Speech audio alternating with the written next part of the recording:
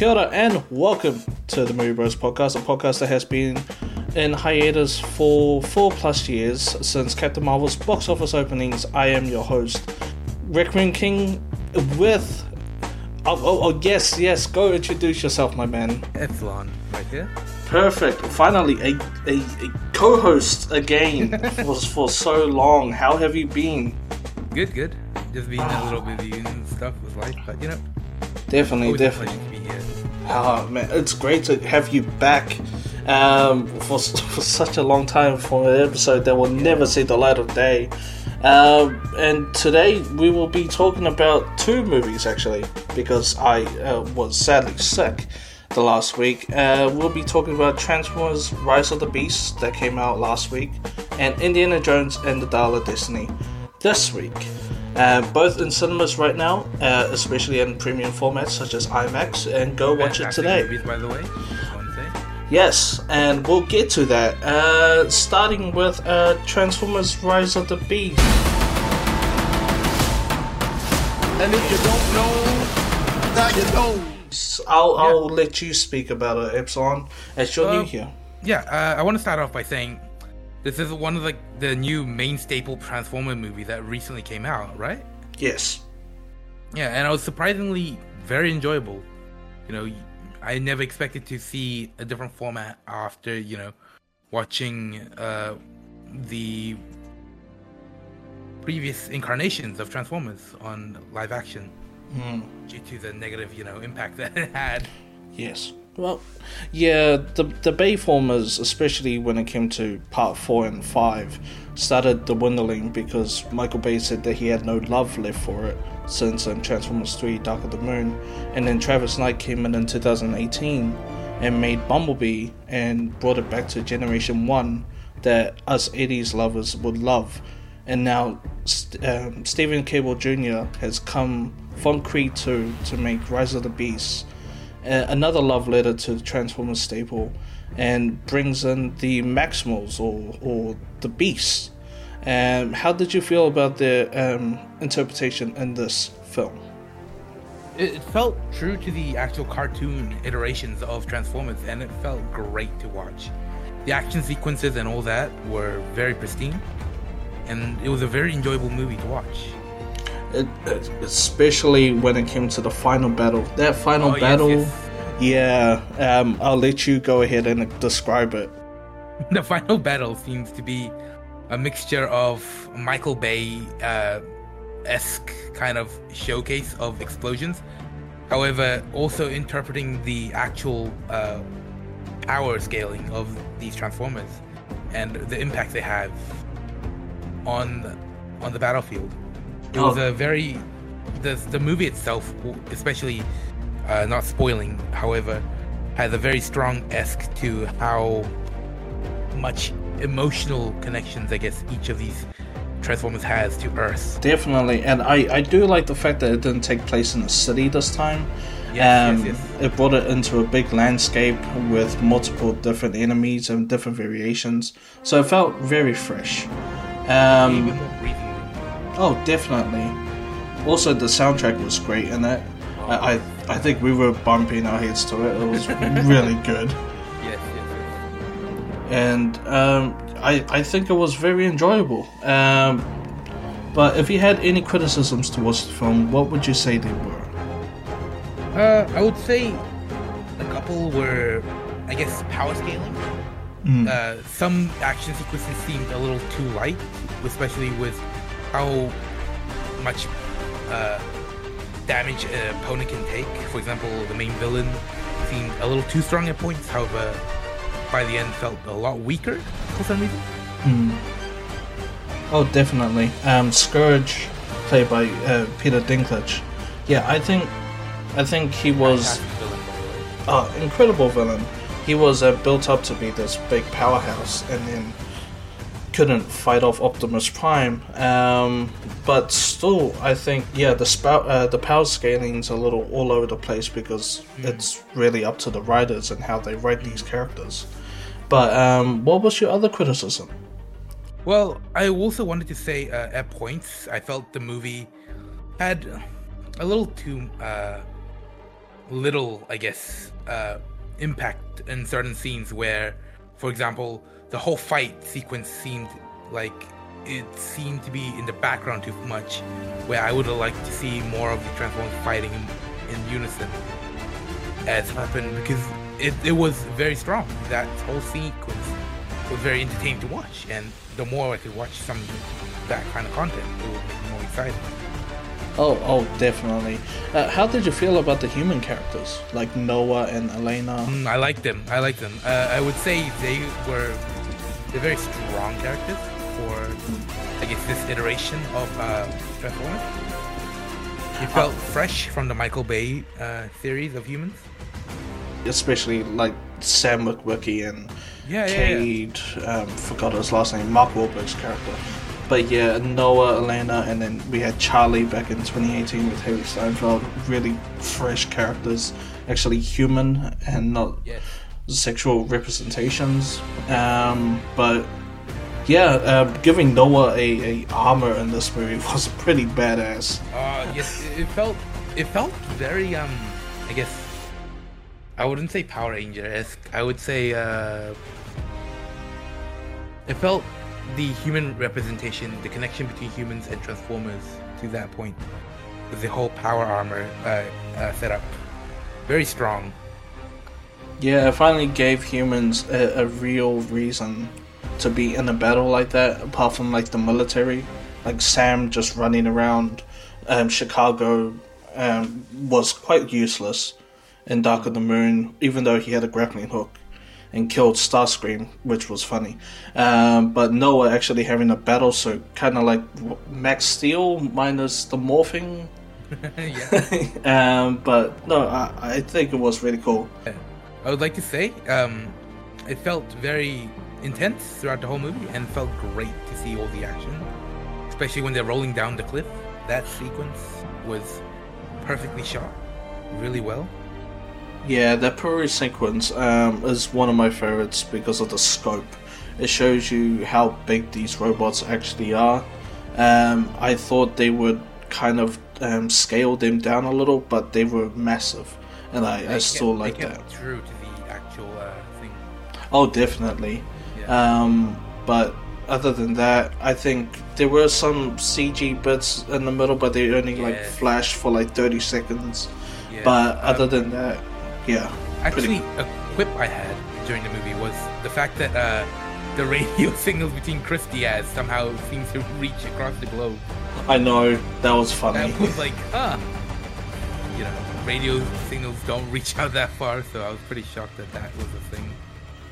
Yeah, and especially with 1994 was the year of it. Yeah, it was weird being in Peru and you can hear from like New York City. I thought that was very funny. But very funny. It's like, come on, Noah, you got this. You know what he had. You know what he has. It was very impactful, though. I loved it. It had a very good sequence. Yeah. Yeah. The thing hit correctly. Very well brought together, I would say. Yeah. Seemed very corny, but really funny. I loved it. Yeah, what was it when the final moments of the movie, when you hear Steve Jablinski's theme from the 2007 movie come back in such a triumphant way when Optimus Primal brings Optimus back from the wormhole and you just hear it blaring in such a powerful way. It was incredible. I would say solid 8 to 9 out of 10. Yeah, very strong movie. It had from the beginning all the way to the end. It hit every sequence correctly. Yeah, honestly, I would think an 8.5 to a 9. It had everything the Flash was missing, and even though both these movies had heart, the Flash was just hollow. Well, this had something in it, and this was a true summer blockbuster. And I would also like to say, verified audience scores, the all audience scores on Rotten Tomatoes shows a very similar rating. Oh, which definitely. Shows a really good thing. Yeah, and when it comes to something like Rotten Tomatoes, we kind of take the critic score into hand, which is now critic becoming... scores, yes. So I actually wanted to ask about this, actually. Yes. So, critic scores seem to be around mid-tier. They seem to not dislike it too much. However, at the same time, they did not like the whole sequence of Transformers being evolved into this new era, this new Renaissance era where they're bringing back the original looks of these characters instead of, making them more realistic. Yeah, I funny enough, I don't take critics to any standard because it's just their opinion. I do take the audience because they are the general moviegoers. They have a rating around 88 to 91%. Yeah, and also critics go in critiquing the film. Well, audiences take their families and just have fun, so I'd rather take the opinion of someone who goes to cinema and have fun for 2 hours than someone who's sitting there with a notebook jotting down, this is shit, this is wrong, this is right. But yeah, I'm glad the audiences are really liking this new Transformers movie. It's giving me hope. Now, onto the movie that may be controversial to a lot of people. Indiana Jones and the Dial of Destiny. I will get this out of the way. We have different opinions. Spoiler alert. But if we look at Rotten Tomatoes, it is currently at a 68% critics and an 89% audience. Yes. Audiences are really liking this movie. Sadly, it's not doing well in its opening days in America, but we can talk about that later. But Epsilon, how was your experience with Indiana Jones and the Dial of Destiny? Actually, I came out of that movie expressing quite a low approach to this movie, actually, due to the fact that it felt lacking at times, I guess, to the consistency that it had at the beginning. So essentially what has happened is they have such a great beginning that you want to keep that great beginning going throughout the whole movie, and they were failing quite hard at keeping that standard. Unfortunately, they had the classic Indiana Jones for the first couple minutes, which seems to push the old views of this is a great movie, this is gonna be amazing out. However, overall, it was slightly disappointing to see that it wasn't able to end out as strongly as it began. Oh yes, I do see your points. While I do love that opening, it was very much indie. Oh, definitely. But just coming out of the cinema, I just felt like a little kid again. I had smiled from cheek to cheek. I was like a classic indie adventure. Did it feel like a final send-off to indie that felt deserving? Not really. I thought he should have went out with a much bigger bang. But time manipulation's quite big, along with aliens. But other than that, yeah. The de-aging process that was complained about by the critics wasn't as I couldn't really see it during that scene. It didn't feel as impactful. Yeah, it didn't feel like it's that bad. It felt okay. Were there any other critiques of Indiana Jones and the Dial of Destiny? Moving on from the beginning sequence, yes, beginning sequence it very strongly. Okay. I would say if they got all of it correctly, it would have been a 10. And 10s are very rare to even me to get. Yes. However, unfortunately, the continuation of constant nagging from the actor for Indiana Jones, Amy Waller-Bridger. Yes, and the continuation of the whole villains armor that was produced throughout that whole film, as well as Harrison Ford's constant age referencing. Yeah, it was very hard for me to swallow to want the old Indiana Jones back. Unfortunately, it wasn't gonna be as I was expecting. However, I would like to reprise my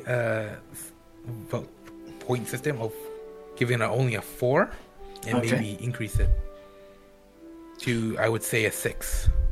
Ooh, what made you increase it? Well, upon thoughts, all the sequences from the ending scene, as well as the messaging that brought about from how we are now moving on to the new generation of from old Indiana Jones to this new iteration, I guess we would say. Yes. However, it's not a new iteration, as you know, as Phoebe Waller is her own character, and this is our final hurrah as Harrison Ford leaves the role. It was a proper send-off, I would say. Yeah, he did get the happy ending that he truly deserved. But yeah, touching on Phoebe's character, I do see what you meant yesterday when it came to her being a new Indy, but definitely her own character. Yes. But she had mannerisms of Indy that he would have had in this movie.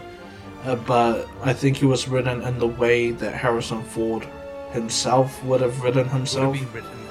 Yeah, because there were certain sequences which I was wishing for Harrison Ford to be acting. However, seemingly, spoiler alert for the folks ahead, during the sequence where he is kidnapped at the end, where they get the full dial, I felt as though it was more needed for Phoebe Waller to be kidnapped in the sequence, and Indiana Jones rides that motorcycle. Or even the kid. Or even the kid. It seems that in this movie, they seem to have pushed more of the side characters in this movie compared to previous iterations. Yeah. It does give me, it harkens back to Temple of Doom. Same side characters, same indie. I think very much a lot of the same. It's just missing that heart that old indie had, and somehow Kingdom of the Crystal Skull had. But again, Harrison Ford's getting older. He's basically acting as himself in this movie, grumpy and old. But I think, with the plane sequence, I think he could have had more time to shine acting-wise, or whoever was writing the movie could have put more emphasis on Harrison Ford's Oscar tropes. I would say certain parts of the movie I felt had more impact than others. However, overall, pretty up there movie. I would say the beginning section very strong, started strong. Middle was kind of too lacking, where it pushed certain things more than others. However, overall had a mid-tier experience. Yes. And ending sequence, even if it's not the ending we would have liked, was an ending that expressed a happy ending for our final harumph of Harrison Ford. Oh, definitely. And I'm not going to go into spoilers, but I say this time period is really cool to see, and I hope they make more movies in this time period. That's all I'm going to say. It looked really cool, but again, it's very Disney-ified. It felt a little too pristine. Everything felt a little too clean in my head. Definitely. And then you just got these guns just mowing down people. It's hilarious. But there was no blood. There was nothing. They didn't express so much blood in that film. But I guess that's due to the ratings for the movie. Yeah, I don't think indie films really had that much blood apart from Temple of Doom, where he drank blood. Yes. Sacrilegiously. But other than that, no, indie films are violent, but not to the point where where it expresses. There was a certain sequence where, if you remember in the past, where Indiana Jones was about to fight a swordsmaster and then just gets shot. Yeah, flipping the sword and everything, and then bang. Yeah, that was a sequence I really enjoyed to see. I would have liked to see more jokes like that. Yeah. However, overall. What would you give a rating, final rating? I would overall say 6.5 to 6.5 to around 6.8 out of 10. Well, that's great to hear. I would still give it a 7.5. I had a really fun time. I think I just like things a lot. But this film just was a classic indie adventure. It felt like a Saturday morning cartoon. kind of harkens back to like Transformers Rise of the Beast kind of being like a Saturday morning cartoon. And to tie it all up, spoiler alert, they really like killing off Shia LaBeouf's character behind screen. Yes. Oh, actually, Yes. within that, I would like to also say there was certain issues where I saw where they kept trying to. Sorry, I would have liked to see. Indy crack his whip a little bit more during the movie. I think there's only like 2 to 3 scenes where the whip was actually used. Yeah, I think I brought that up when I said I don't want to be racist, and I'm brown. I want to see him whip his whip more. But yeah, that's one thing that was kind of lacking. There was a major scene in a certain area within the middle of the film where he does it, but I think it's for jokes and gags. It was an actual sequence of fighting. But overall, Dial of Destiny, good time in the movies, right? Yeah, it's a great movie to watch at that period of time. You know, when you find time to watch it, go to the cinema and definitely check it out. Yeah, I would recommend it. It's not as strong as the first 3 films. Kingdom of the Crystal Skull is really up there for a lot of people. I don't mind it, it's just the aliens, but this one, it had everything that you want from an Indiana Jones film, but it lacks something that I think I need to watch it again to find what it was. Final talk about the upcoming releases within July. It is currently the 2nd of July. We have Mission Impossible and Dead Reckoning Part 1 coming out in a couple of weeks, actually. There are early screenings next week, but they're all packed. And then, so we will be back next week with 2 new topics. We'll be talking about the new season of Warrior, which drops its first 3 episodes tomorrow. Its 4th episode, the Monday coming.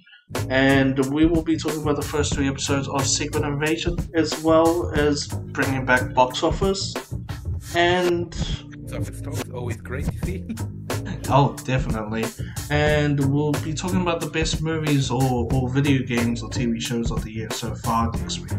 And then the week after, we have Mission Impossible Dead Reckoning Part 1. We'll be reviewing that, but also continuing with Warrior and Secret Invasion. It'll be like this for the rest of July, along with Barbie and Oppenheimer. Interesting combo. That feels like Doom and Animal Crossing. Exactly. Barbenheimer. Barbenheimer. I can't wait to see completely different genre people doing. Such a depressing film about fucking atomic bomb, and then you got Barbie. Epsilon, do you have any closing statements? Nothing at the moment, but I'm very interested in watching the next series of films, which is going to be Oppenheimer and Barbie. Barbenheimer hit home. Closing thoughts would be, I hope you guys have a great July. We are nearly at the end of 2023. We are currently wrapping. Yes, we are halfway there. We are currently. Feels like it's only been a couple months, to be honest. I know. It feels like it was March yesterday. Anyway, I am your host, Reckoning King, with my co-host Epsilon, and I hope you all have an incredible night. MovieBro's out.